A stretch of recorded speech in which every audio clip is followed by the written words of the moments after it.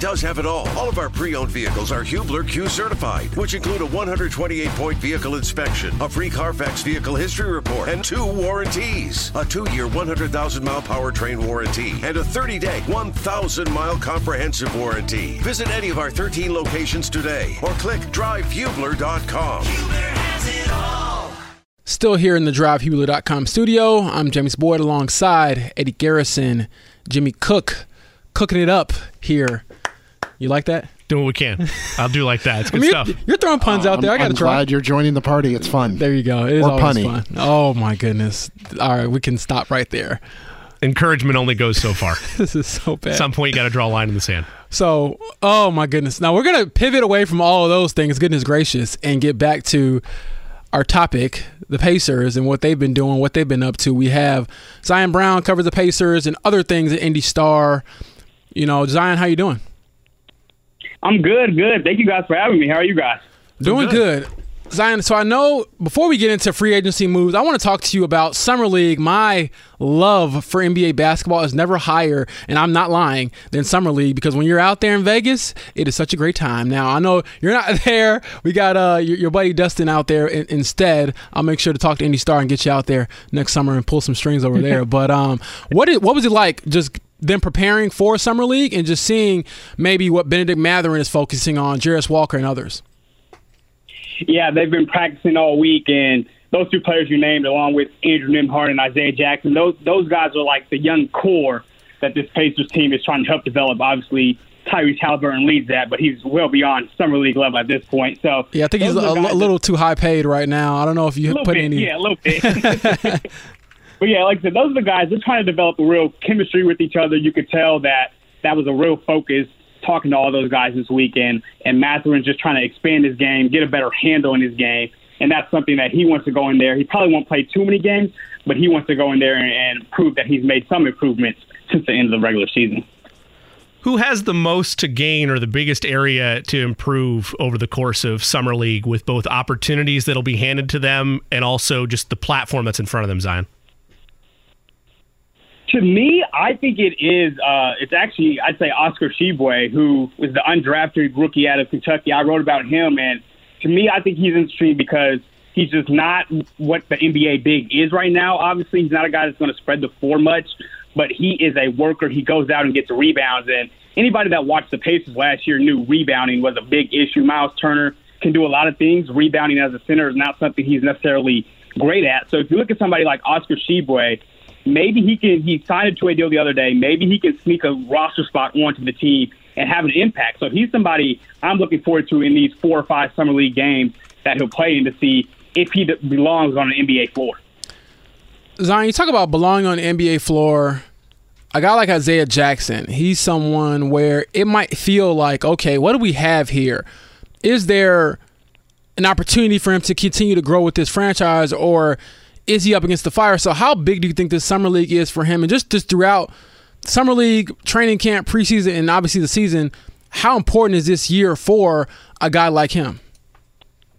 Yeah, I absolutely feel like these next few months are big for Isaiah Jackson. When we talked to him, I believe that was on Sunday, he said, the Pacers asked him, he's going into year 3 now, but the Pacers did ask him if he'd be okay and willing to play in Summer League, and obviously he will be there. He said he's only expected to play 2 or 3 games, but he'll be there, and he's someone who, you see the flashes when Isaiah Jackson's on the court in the NBA, but it's never fully together on both ends. It hasn't been yet, but you definitely see the flashes of what Isaiah Jackson can be. He's an insane athlete, can get rebounds, but he does need to prove himself long-term. He said he's been working on his jumper even more, so he'll probably be shooting, maybe 2 or 3 threes a game in the Summer League games he plays.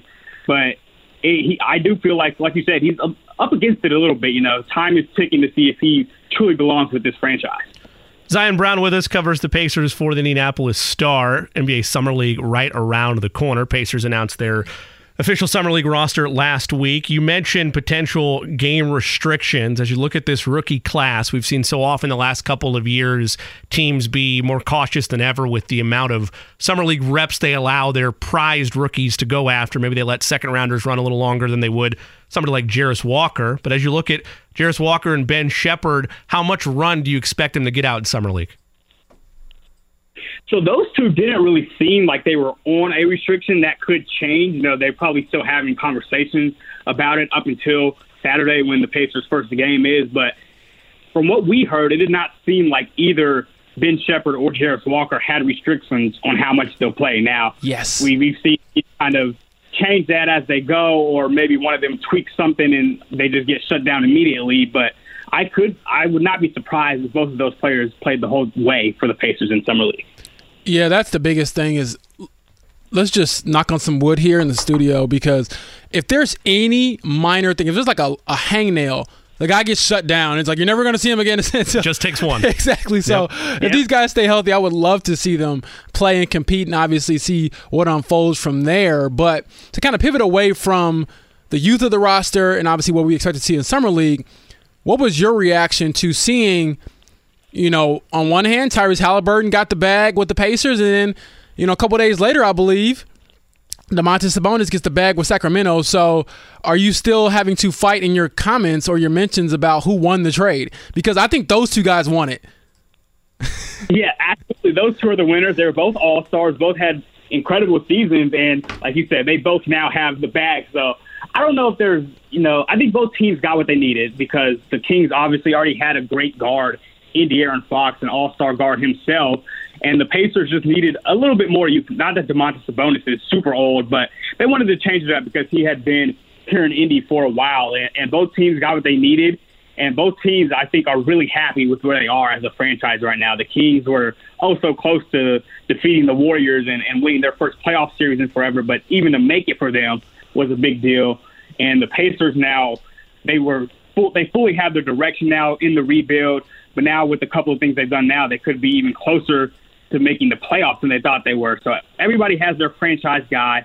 Everybody comes away fairly happy with the result of that trade. Oh, absolutely. I mean, I would love to be just somewhere around when the Brinks truck shows up, just to get me just a little bag of the big bag, you know, just take my little cut off the top for the articles I wrote about, Sure. You know, because obviously I'm the reason they both got paid. No, I'm joking. Yeah. Tyrese teammates were all very vocal about how they need, you know, their Rolexes. He's paying for all this. Everything's on him going forward. That's awesome. That's awesome. But maybe not a very serious question, but when you add a guy like Obi Toppin to the mix, you know, obviously Isaiah Jackson can jump out the gym, Benedict Mather can jump out the gym. So, I mean, how many highlight dunks might we see this upcoming season just because of who they have now? I feel like they have so many athletic guys, and I can't forget Miles. Like, Miles is supposed to rise a few guys as well. So is that something I would assume entices the Pacers, just because it seems like they've gotten more athletic, more dynamic? Oh, I feel like this will be one of the more exciting teams in the league. They already play at a high pace, but like you said, adding Obi Toppin to that mix, one of the probably 5 or 6 most athletic, most bounteous players in the NBA, this is going to be a phenomenally fun team to watch. You're going to have those moments in transitions, the alley-oops, everything. It is going to be must-see TV a lot of times when the Pacers are playing this year, because there's a lot of athleticism on that court. As you measure out what this starting five could look at, I want to look strictly at the 4 for this question, which is, James mentioned it, you've mentioned it too, Zion Brown with us covers the page for the Indy Star. They're going to be faster, quicker. There's going to be levels of athleticism that are up for the taking in terms of the highlight plays that James rolled out. Our own Eddie Garrison had mentioned as well that the type of transition numbers some of their free agent acquisitions have put up would seem very appetizing to any offense in the NBA. But as you look at the 4, with Obi Toppin coming in, there's no Julius Randle in front of them, but there is a hungry rookie in Jarris Walker. How do you envision that decision-making and their overall positional battle taking shape once we get closer into Pacers training camp a couple months from now? I think it'll be all about what the team wants to prioritize, whether that's offense or defense, because I feel like Obi Toppin, especially having a couple years of experience, he's a much more polished offensive player at this point, just a better roller. He's a guy that can even pick and pop a bit, whereas Jarris Walker comes in as a defender. He's great on the help side.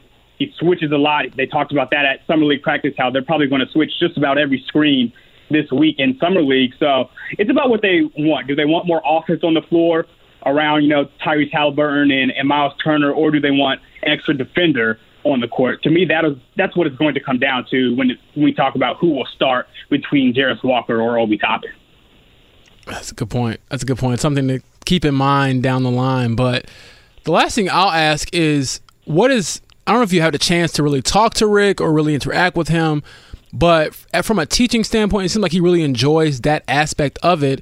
And so how have you seen maybe Jarris Walker embrace some of the teaching that comes along with having a coach who's been around the game for so long and really wants his players to understand the fine points of the game?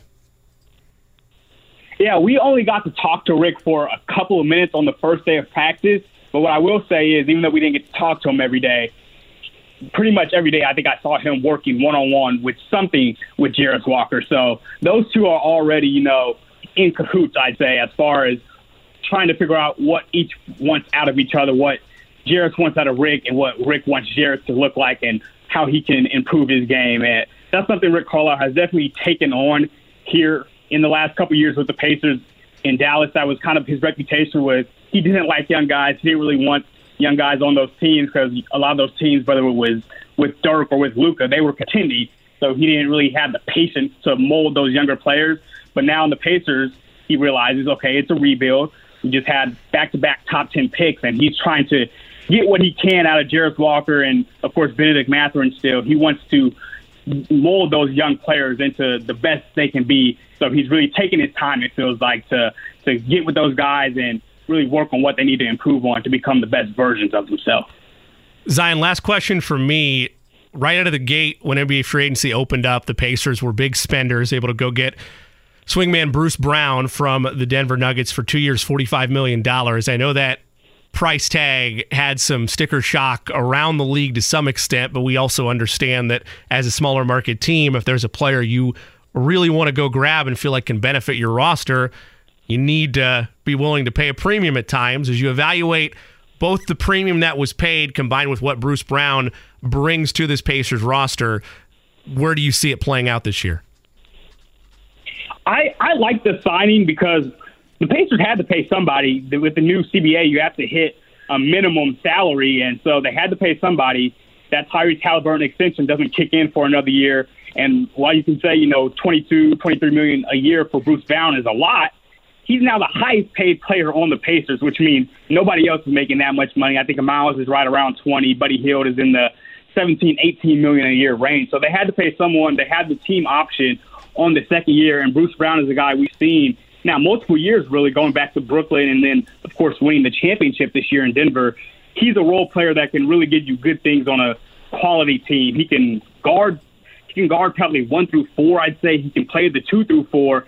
He's gotten a lot better with his jump shot, and he's a good screener as well, which the Pacers like to run those guard-to-guard screens. So you look at Bruce Brown, just a great utility player. They are paying a high tag for him, but for this team that I think is looking to really be in the playoffs this year, I think that's a good payoff for them to see what Bruce Brown can give them, whether that be, off the bench, which I've seen maybe he'll come off the bench. I think he'd probably start at the 2 or 3, but he's somebody you can use in really a lot of different areas to help your team out.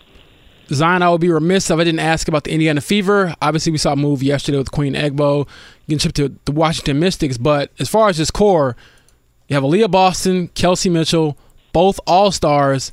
How exciting is that for this franchise? And how much can we expect them to possibly push for a playoff spot? The Fever this year are a team that they've lost a lot of close games that could hurt them near the end of the year, but like you said, there's a lot of excitement around this group right now. The Queen Egbo trade was a bit surprising, but you talk about Aaliyah Boston. I mean, an immediate impact. I think it's been a surprise to many, but you see her now. She's not getting double and triple teamed as much as she was in college, and you see her really dominating a lot of these games. An all-star starter, and then you also mentioned Kelsey Mitchell, who has been getting buckets for years in Indy, and now for the first time she'll be in the all-star game. But those two are the main pillars for this team that has given this group life. They haven't made the playoffs since 2016, the last year of Tamika Catching's career. And right now they are, I think, about 2.5 games out of that 8 spot to get into the playoffs. And the offense has been really excellent for the Fever. So I think there's a chance, if they pull everything together. They've had a road-heavy schedule, too. to begin this year, meaning when they get back at home later in the second half of the season, they're going to have a lot of home games, which should benefit a young team. I think they'll have a chance as we look the last week and a half of the season. We'll say, okay, this team is fighting to get back in the playoffs for the first time in 7 years, and that's really all you can ask with a first year. Your best player is a rookie, and then a first-year head coach as well. I think that's all you can ask out of a team like this. Well, I'm going to say it right here, right now. I guarantee that the Fever and the Pacers will make the playoffs. Don't hold me to that. If anybody comes back and throws that in my face, I was hacked. So there's my excuse. But Zion, thanks for coming on, man, and keep up the great work with Indy Star. Thank you, guys. Thanks, Zion. Again, that's Zion Brown, reporter for the Indianapolis Star, flagship paper here in Indianapolis. That is good music right there. Gets me in the nice mood to dance, enjoy this summertime weather, things of that nature. I'm James Boyd, alongside Jimmy Cook, Eddie Garrison. You're listening to The Fan, Midday Show. We're going to pivot away from all of our NBA dialogue where I was ranting and raving about flopping. There is no flopping in the NFL because usually if you fake something, you're getting hit. And so we're going to pivot over to football. And, how could we not discuss Anthony Richardson at some point? And who better to talk to than Scott Carter, who covers the Gators for FloridaGators.com. Scott, how you doing? Hey, doing well. How you guys? I'm doing well. I appreciate you coming on. And I guess we'll start with literally the new face of the franchise here in Indianapolis, the Florida boy who's finally out of, that Florida heat this time of year. So what was Anthony Richardson like as a person as you got to know him, Scott, throughout his time in Gainesville? Yeah, Anthony right from the get-go was a guy I liked. I remember meeting him even before he played here. I met up with him and his mom for a story over at a local hotel here. And he just comes across as a little bit almost like a man-child. Even back then he was only, 18, but to me he seemed like he was about 25 and had a good sense of humor. And you could tell he got a lot of that from his mom. And then he gets here and, he suddenly is thrust into the spotlight, none more so than his last couple of years. Had to wait his turn, but I tell people Anthony, I don't know what's going to happen with him in the NFL because he is such an intriguing prospect. The upside is unbelievable, but there's also the inexperience factor and how it's all going to play out as a player. I don't know, but the person's not going to get in Anthony's way. He's a guy, he's going to take care of his business off the field. He's going to be a good teammate, and the Colts, I think, are going to like him as an ambassador for their franchise as they try to build around him. Scott, you mentioned the level of adversity that Richardson had to go through at Florida and waiting for his opportunity. As you look at him as the player, where were the biggest things as you saw that growth and development and seizing the opportunity in his last season? I know the starts are a knock against him, but with the reps he was able to get and biding his time for that opportunity, where was he at the highest of highs and the lowest of lows of that journey? You look back, and I think he ended up starting, 13 games or 12 at Florida. It's I can't remember the exact number. It was it's less than an NFL season. Let's put it that way. And last year was just kind of a roller coaster watching him at times. He had some interceptions that you kind of scratched your head on, but then he would make plays and make throws that there's no one really else in the country who could do. And that's Anthony in a nutshell. I think what impressed me the most, though, and it was really an emphasis of Billy Napier when he got here. You look back and, Billy Napier got here in December of 21. So really only worked with Anthony about 8 months before they hit the field, and Anthony's the first-time starter. And I think the whole leadership part of it gets talked about a lot in sports, and it's hard sometimes to see tangible proof of that. But when you're around someone as raw as Anthony was last year, you start to see it emerge. And, I just felt he became more comfortable as a leader, as a guy who could command a team. And then on the field, I think this really recognition of defenses and seeing things that he'd never seen that you can't really know until you're in those positions. And I think that's what so much of Anthony's season was about last year. It's just seeing things for the first time, improving, and, of course, Gator fans would love to see how it would have played out with him being a starter here for a second year. But now we're going to get to see it in Indianapolis and see how he translates to that level. Yeah, I honestly think when you look at a player and you tell him, hey, you got a chance to go top 10, you got to go. Because, I mean, you never know what the year could bring in college. I do think he would have benefited from staying in college from a play standpoint, but financially and life-wise, it's like if you got a chance, you got to go.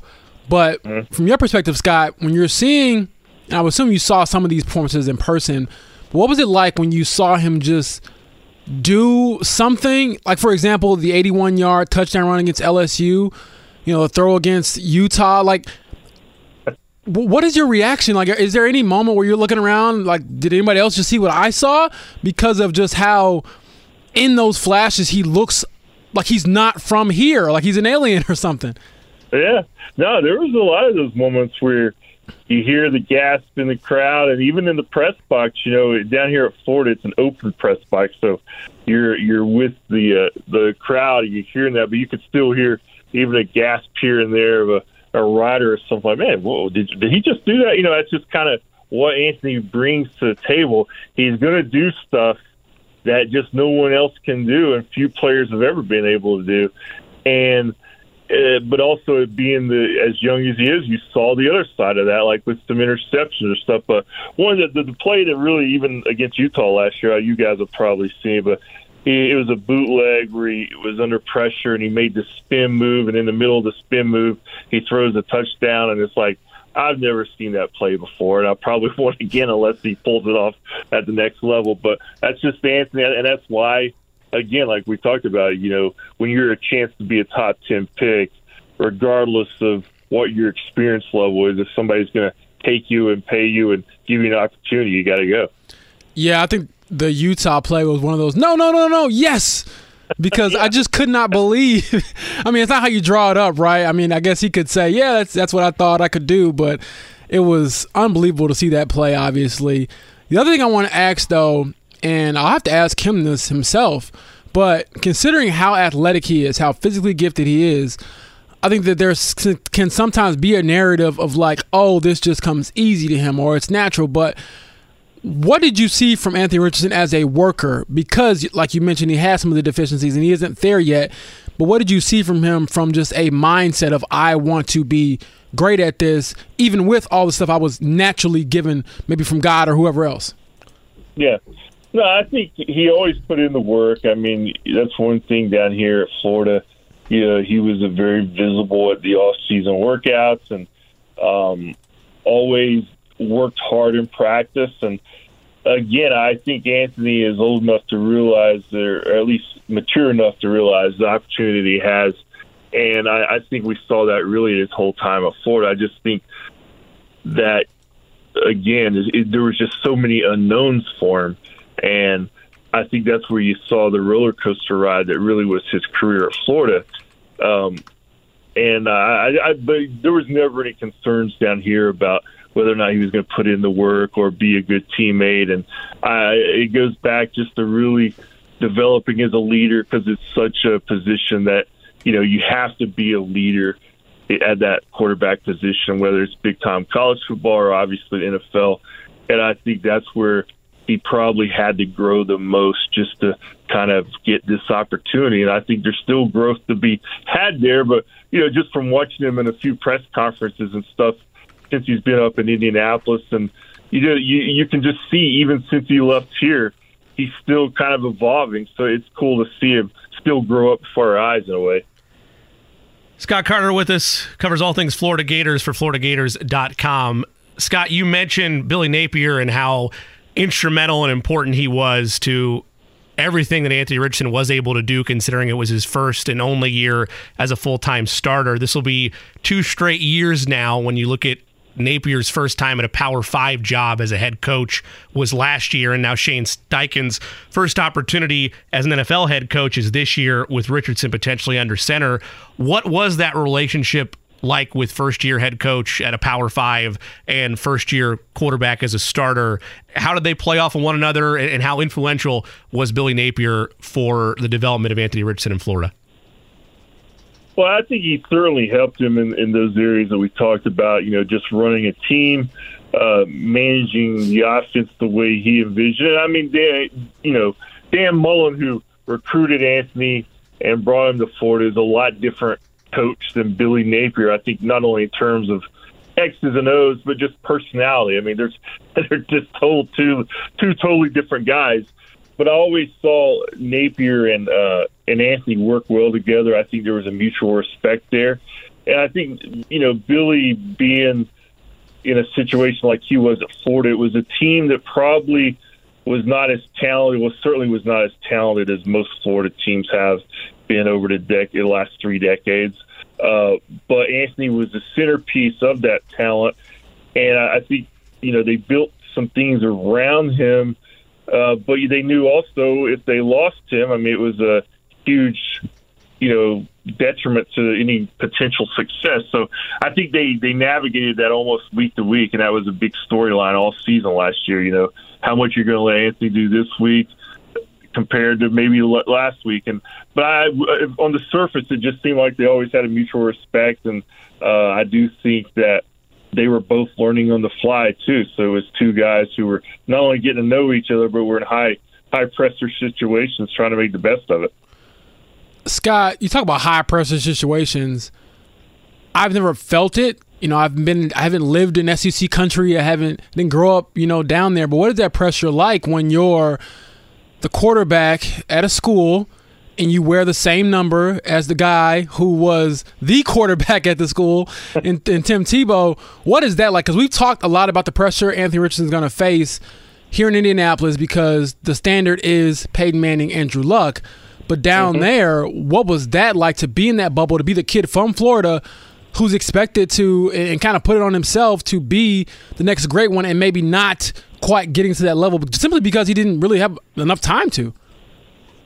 Yeah, I think there's a lot of similarities. I mean, it's a different kind of spotlight in the NFL. Obviously, you're getting paid, and the franchise is, putting all of its backing behind you. And it's kind of like that here at Florida. I mean, the quarterback is scrutinized at Florida probably as much as any school in the country because of the Tim Tebows and Danny Werfels and Steve Spurriers. And it was Anthony. He was the best prospect at that position since Tim Tebow, and like you said, he wore his same number. And I think it was kind of a bittersweet to see what's happened with him because on one hand, the Gator fans who really know the program and the history, they're kind of like, man, what did we miss there? Maybe with Anthony only having him 1 year as a starter. But on the other hand, it's like, he left here, he did the best he could.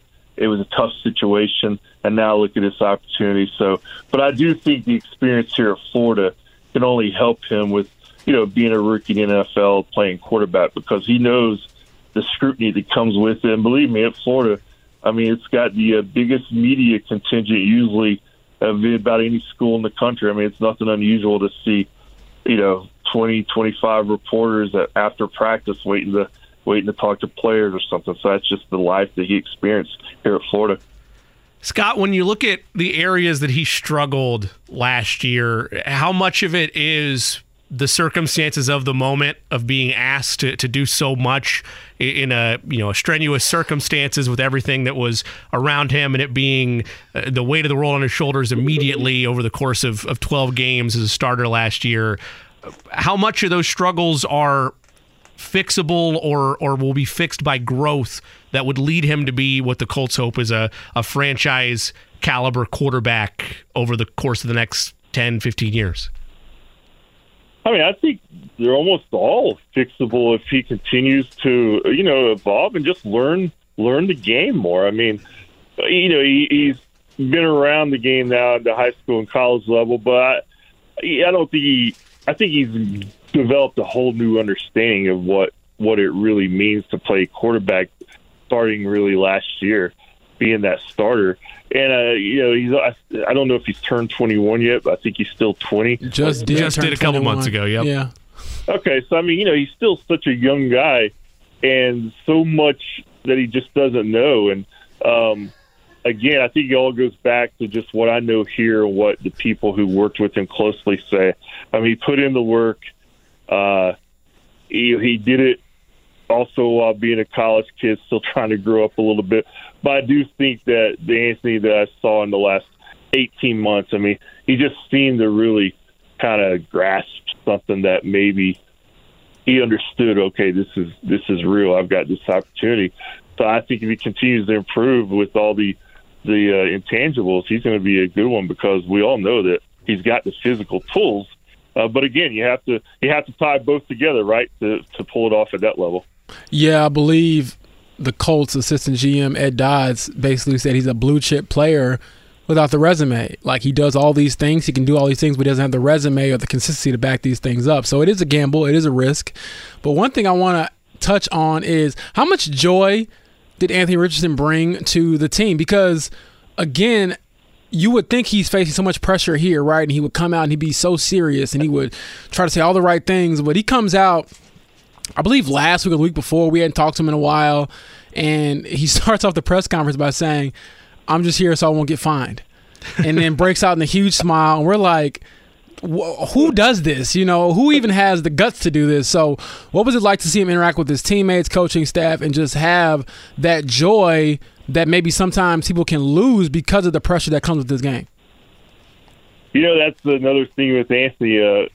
After games a lot, he would be outside the stadium, win or lose, and he'd be doing all these photos. I remember a lot of times he would do his signature backflip, and they saw him do it one time at a pair of Crocs, and the team doctor was like, "Anthony, let's calm that down, man." But that's just Anthony. I mean, he really is kind of like one of those big man childs who's reminds you of a kid still, but now he's growing into a man. And I think he always was kind of a guy who loved to cut up with his teammates, have fun. He did bring a light air to a lot of things that he did. He would joke around with the media contingent here once in a while. You know, it's kind of a dry humor, like I saw that replay that you're talking about, but it made me laugh because I've seen him do that kind of stuff here, but certainly not on that stage. I mean, that went national. So it's just, I think a lot of his personality is built around that and having fun. And I think that's a positive because, I mean, let's face it, man, if you're not having fun at that level and you're under that scrutiny and pressure, man,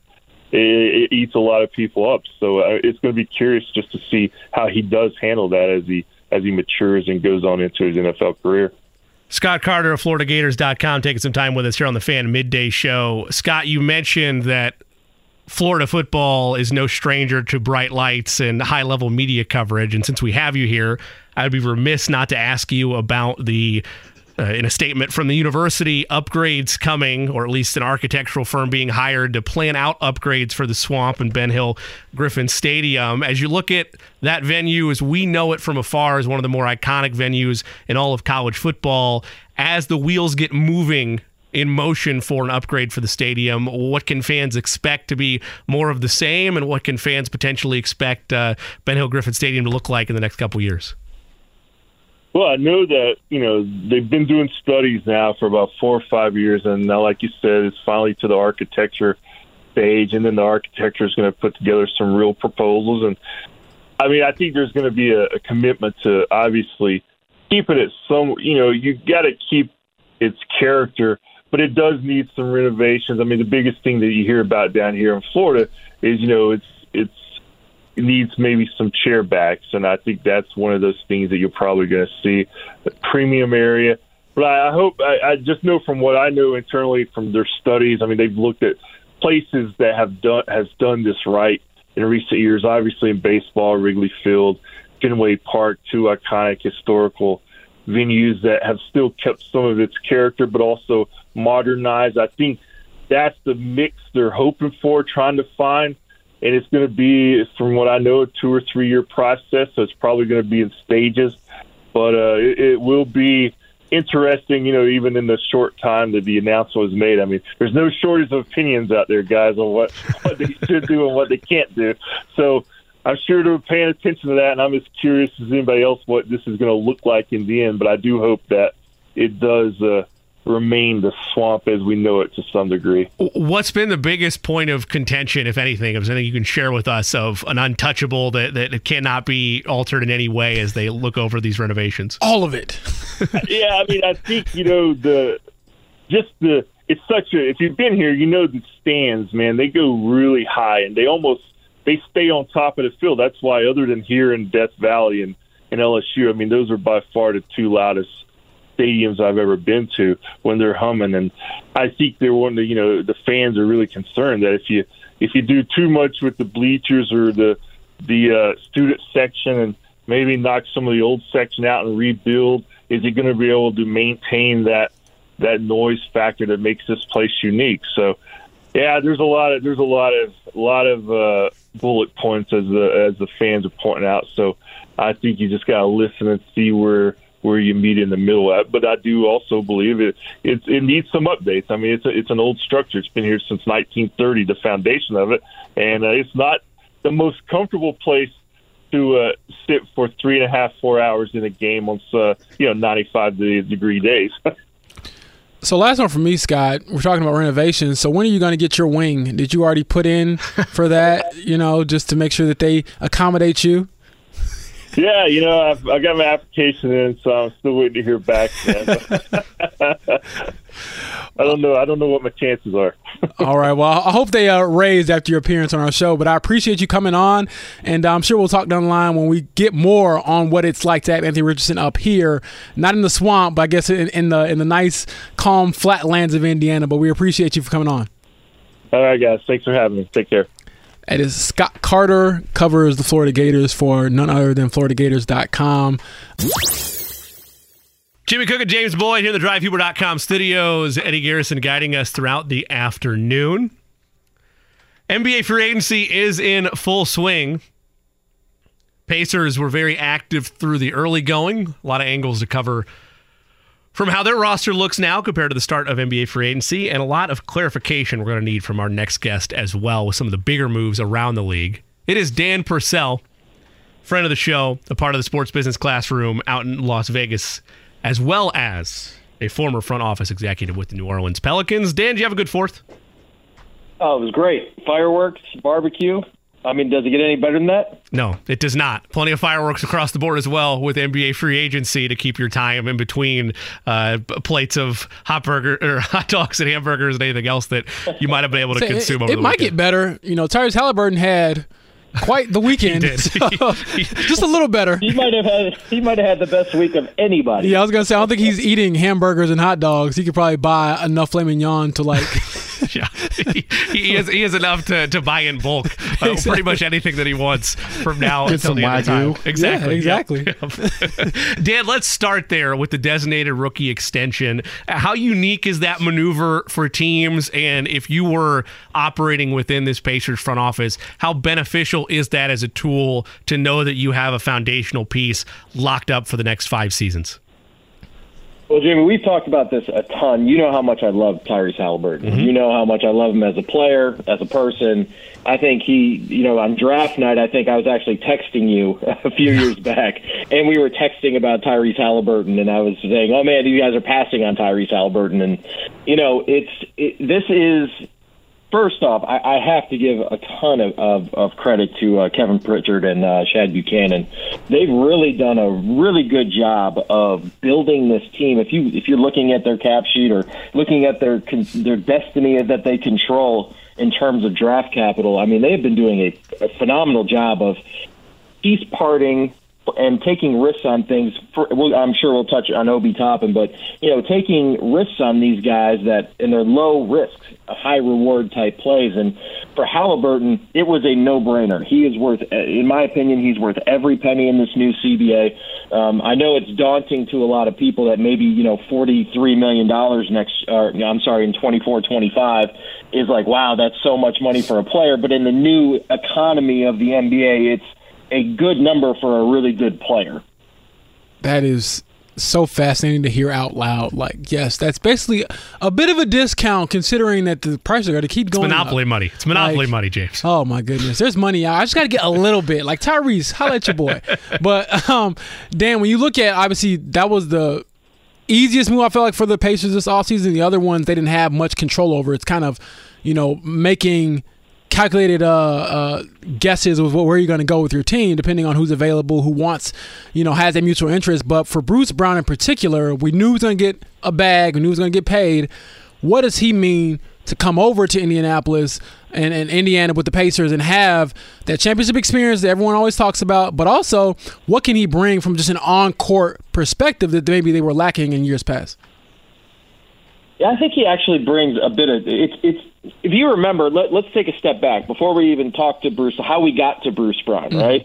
If we remembered, middle of the season, I think Indiana was 9 games over 500, 10 games over 500, and then Halliburton got hurt, right? Yep. And you saw, and you went on this losing streak, and it was literally a depth losing streak. I call those depth losing streaks, right? Where you don't have the guys to even just tread water. You know, you want to go 4-6 without your best player, or 5-5, or even 3-7, right?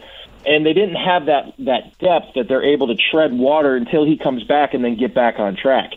And that, I think, really set an alarm off. I think Kevin Pritchard also talked about it at the end of the year, and it was something that they really wanted to address. And what Bruce Brown proved was that not only is he durable, but he's tough. He doesn't take away from anything that goes on the floor, and he actually adds a little bit. So we'll see exactly how he fits in, but I'll tell you what, having your two best players being, in my opinion, Halliburton and Mathurin, it is a great insurance policy, especially with Halliburton. He does get dinged up at times, to have a guy that can step in, understands how to win, understands how to play, doesn't muck the thing up, and you can shred water at least. That's at worst with somebody like that. The sticker shock is inevitable amongst fans, particularly when you look at what was being asked of Bruce Brown as the maybe 4th, 5th, or 6th best option on the championship team last year versus what's going to be asked of him this year. But, Dan, you've been in these front office meetings before. With where the Pacers are at as a franchise, if they give a market value or a right at market value price that 4 or 5 other teams were offering to him, that's not enough to close the deal on a player of his window, correct? No, not at all. They had to overpay to get someone to get that depth, especially at the guard position. I mean, I think we will see three guard lineups with these guys in there. I actually don't hate the deal. I know, again, it's sticker shock, like you said, right? It's this new CBA, it's this new economy in the NBA, and guys like Bruce Brown would probably make $12 to $14 million in the last CBA, right? But in this one, he's making, obviously, a lot more than that. And I actually like the deal because you're not tied up for a very long time with him. And they gave him a lot of money up front in 1 year, and he's kind of betting on himself again. And it's a good deal, honestly, for both teams in the sense of, yes, we're spending $22.5 million on Bruce Brown next year, but it's not so much that you have to spend all of it the next year either if things go awry. So I think it's actually a really good deal for both parties. Bruce Brown gets his payday, albeit short term. He can still bet on himself, and the Pacers aren't giving themselves 4 years of a guy who hasn't proven yet that he's a 4-year long-term contract type of guy. You touched on it there, but James had brought this up a little earlier in the show that club option is very critical in terms of the flexibility the Pacers have. What does that do in terms of making this both I don't want to call it an audition for Bruce Brown because he just won a championship, but like you mentioned, it doesn't handcuff them, and if things were to really go south, they don't have to pick up that club option next year for $23 million if they don't want to.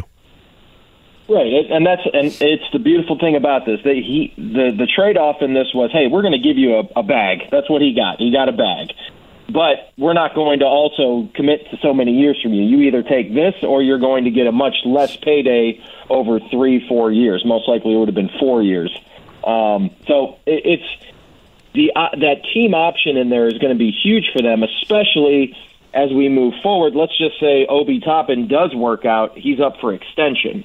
And say Obi Toppin is now a guy that you want to push forward with, or maybe it's the Buddy Hield.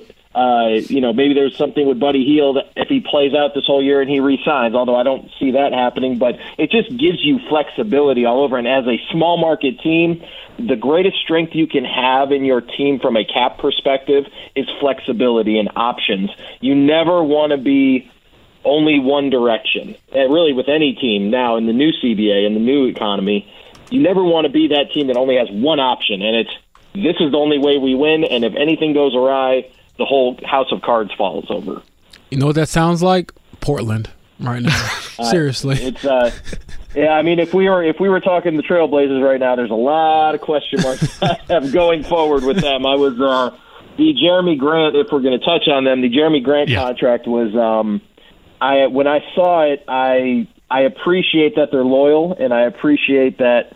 And I'm happy for Jeremy Grant, obviously. I'm very happy for him. And, taking that payday for a guy who, I mean, he's getting paid up there with the top 50 players in the league now. So, for him, there's a lot to prove. And I'm happy for him from a personal standpoint. But from a basketball standpoint and a cap standpoint, when they signed that, I knew right away this was the end of the Damian Lillard, era. Because there's zero chance that you're going to sign that, keep Dame, and be able to add other pieces. So you think that was another question we're going to ask you at some point, is that was not they got Jeremy Grant and they're hoping that they're going to get Damian Lillard to stay. That is a move that is done with the aspect of we want to build around Grant, or we want Grant here, because on face value, Dan, and I know you and I talked about this a little bit last week off the air, but to me, the idea that if you're in a front office and you gave that amount of money to Jeremy Grant, and then hours later the Dame wants a trade leaked out, I would be having, I don't want to say a heart attack, but my heart rate would be in places that it shouldn't be. You're saying from that standpoint with Portland, they knew what they were doing with this extension for Grant. For me, I knew what they were going to do the moment they drafted Scoot at 3 on draft night. What I had already had an inkling with, just having experience in these types of situations where superstars, demand trades and whatnot. I knew once Scoot was drafted, he plays the same exact position. He needs the ball to be successful. There's a lot of things with Scoot that don't mesh with the way Dame plays, right? And obviously you want the ball in Damian Lillard's hands. He's one of the best players ever. So when they drafted Scoot, that was my first sign. I went, okay, he's out of here. And then when that Grant contract came back, I went, okay, this is done. This is not happening anymore. And, because you draft Scoot to protect you from a Damian Lillard trade out, right? You still have a guy who arguably could be a really big player and a big superstar in this league. You don't draft him and keep him if you think Dame is staying, if that makes any sense. Like that, especially drafting the same guy at the same position with the same type of ball needs, like having the ball in his hands and being the guy that creates, being the guy that finishes, those types of things. So, Dan, to pivot the conversation back towards the Pacers and obviously less highly paid players, I don't think anybody's making that kind of money on the team this year, at least coming up. Obi Toppin, someone who Indianapolis, Indiana, the Pacers, they know well because he did a through-the-legs dunk in-game against them, and I will never forget it because I was thinking, wow, that is something you see in high school or like during an all-star game. But aside from his athleticism, from a basketball standpoint and just from a general standpoint and more of a holistic view, what could he mean to this team, and how do you feel about giving up 2 future second-round picks to acquire him? I love it. I personally love taking risks on former first-rounders that kind of got lost in rotation. We have to remember that it's hard to play for Tibbs. It's a hard thing, and not say it's impossible or anything like that, obviously, but Tibbs has a very certain way that he plays basketball, and he doesn't change that. And then as the rotations get tighter, guys on the fringe or younger guys usually start getting pushed out, right? And my thing with Obi is that he needs time to make mistakes. That's how I've always kind of viewed him, as he's a guy, when he was in college, he got better as time went on because he was able to work through mistakes. And I still think the talent is there. I think he's actually a great fit with this team, and he's going to get minutes. And I think Coach Carlisle is the right type of guy for him. Now that he's a young veteran, Coach Carlisle is going to be able to use him in a way that I think really brings out his skill set. And then obviously with the guard play here, I actually think this is one of the best fits for him that he could have gone to. And I for 2 seconds, absolutely. You take the shot here, because if it works out, you got a guy that you have control of for the next, if you get him on the extension for, we'll call it, between 22 and 25, we'll call it, coming out. I think that's a pretty good deal considering that Miles Turner is up in 24-25 at $20 million. So it could be a good trade-off there. Kind of a two-part aspect with Obi Toppin. Dan Purcell joins us, former NBA front office executive and director of scouting with the Sports Business Classroom. First with Toppin, why did he not succeed with Tom Thibodeau, but he would succeed with Rick Carlisle? Because I agree with you, Tibbs is a very unique animal in terms of what he demands of his players, and it's very easy to fall out of rotation there. I would argue maybe not as aggressively so, particularly on the defensive end. Rick Carlisle wants the same, if not more, in terms of effort on both ends of the floor. So why can he work with Carlisle versus why he wasn't able to work consistently with Tom Thibodeau? And then with the power forward slot basically being open for competition between either him or Jarris Walker, what are the pros and cons to Toppin earning a starting spot in this rotation if he's able to do so by the time we get to the fall?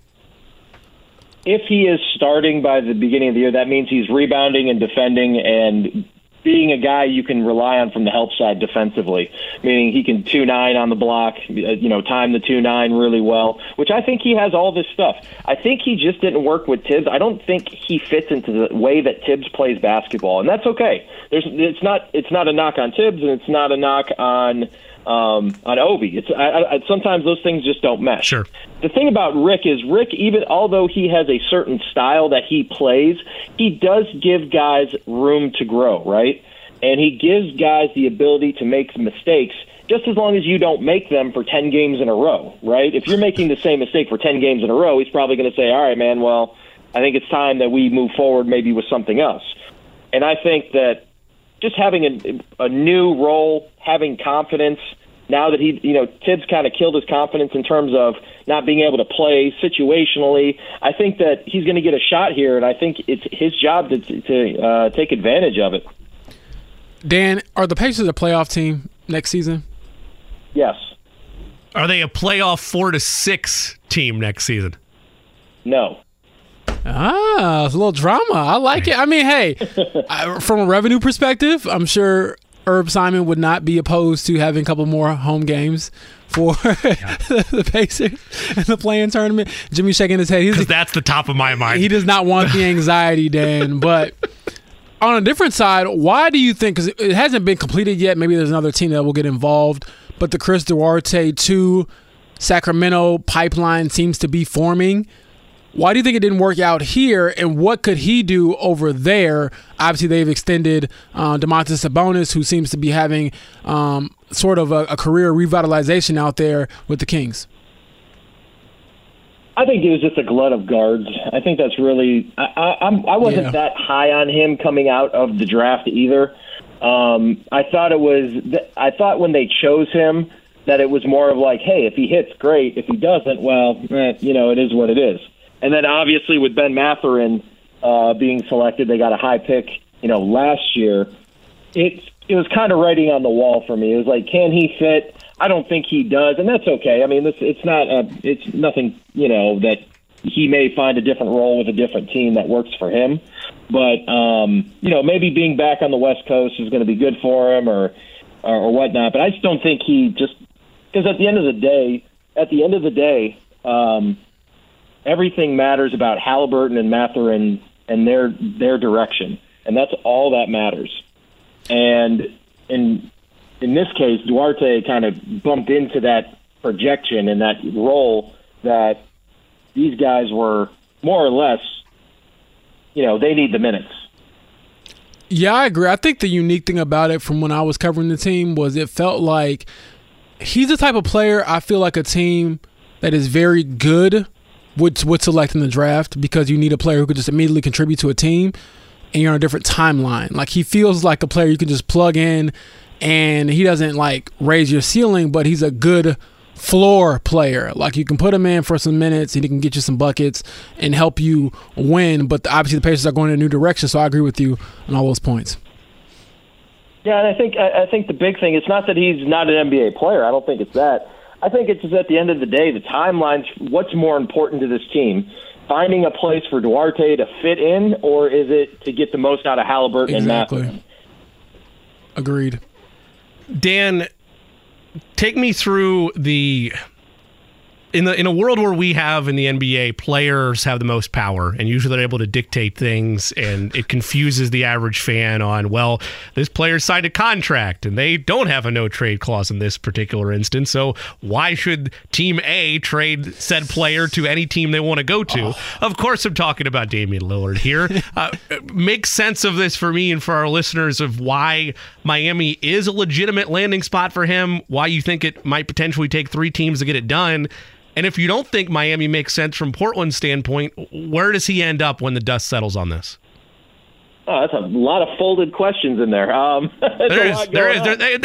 is the story. He's trying to set you up, Lillard. Dan. He's trying to set you up. Oh, that's okay. I'm good for that.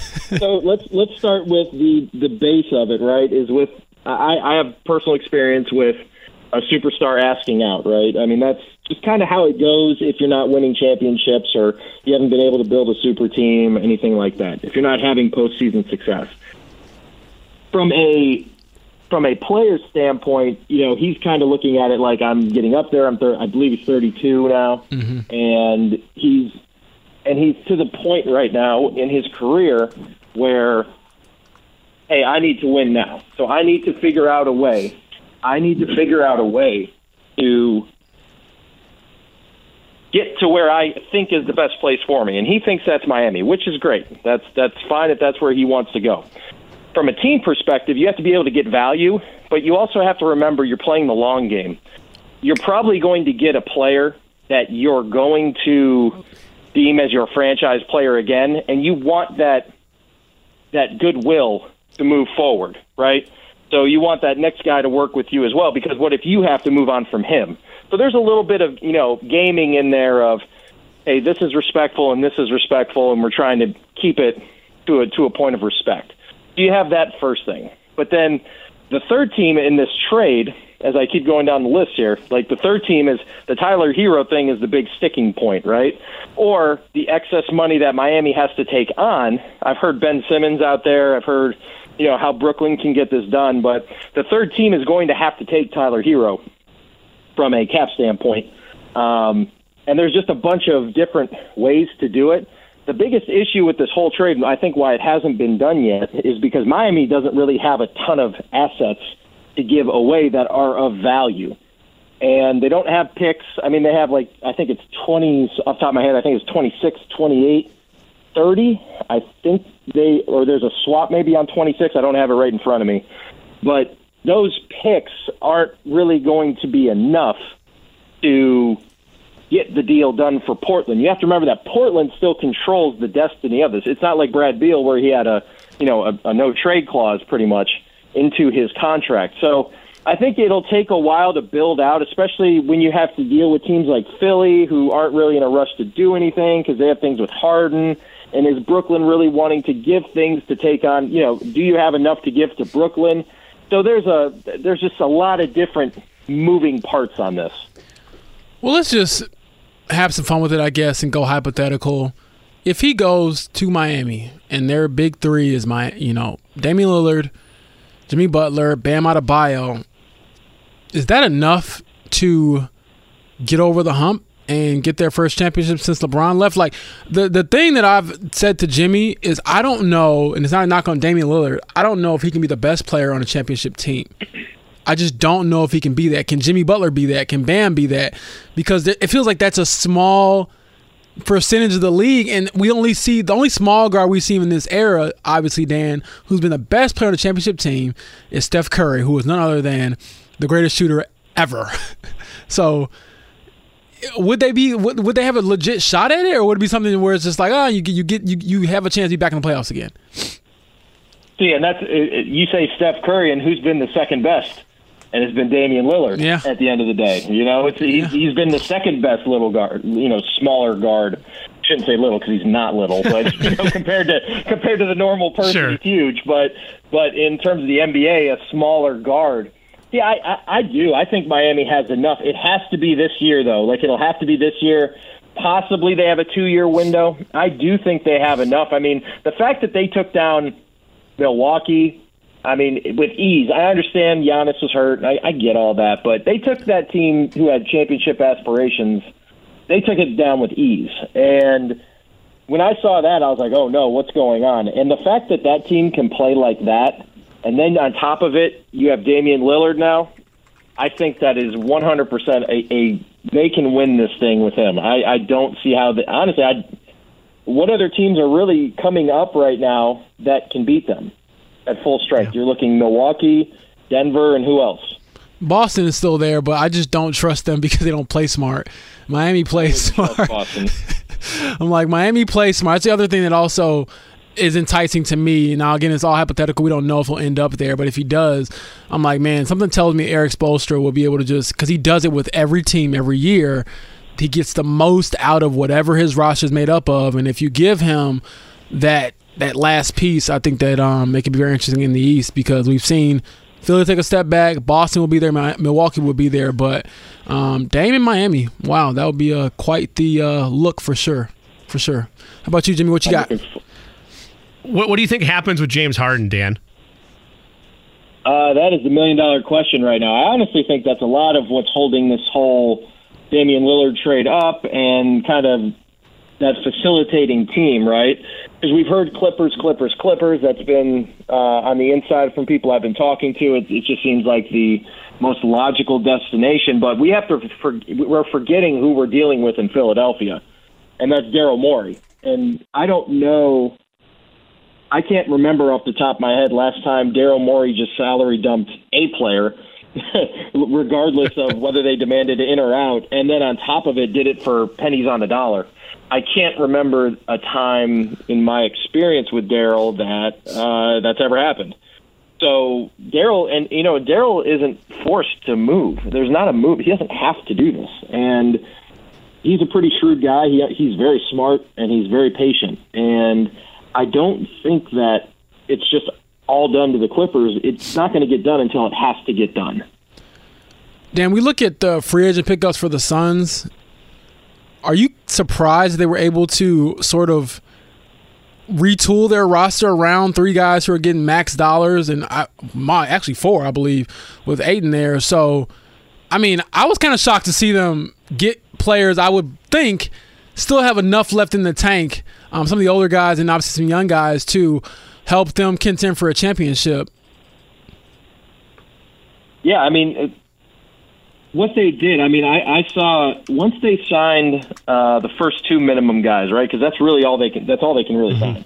And they let Jake Landale, again, last name, but they let him go. I could tell right away their strategy was we need to get the minimum guys, the best minimum guys right now. And if you saw how quickly they came to an agreement with everybody.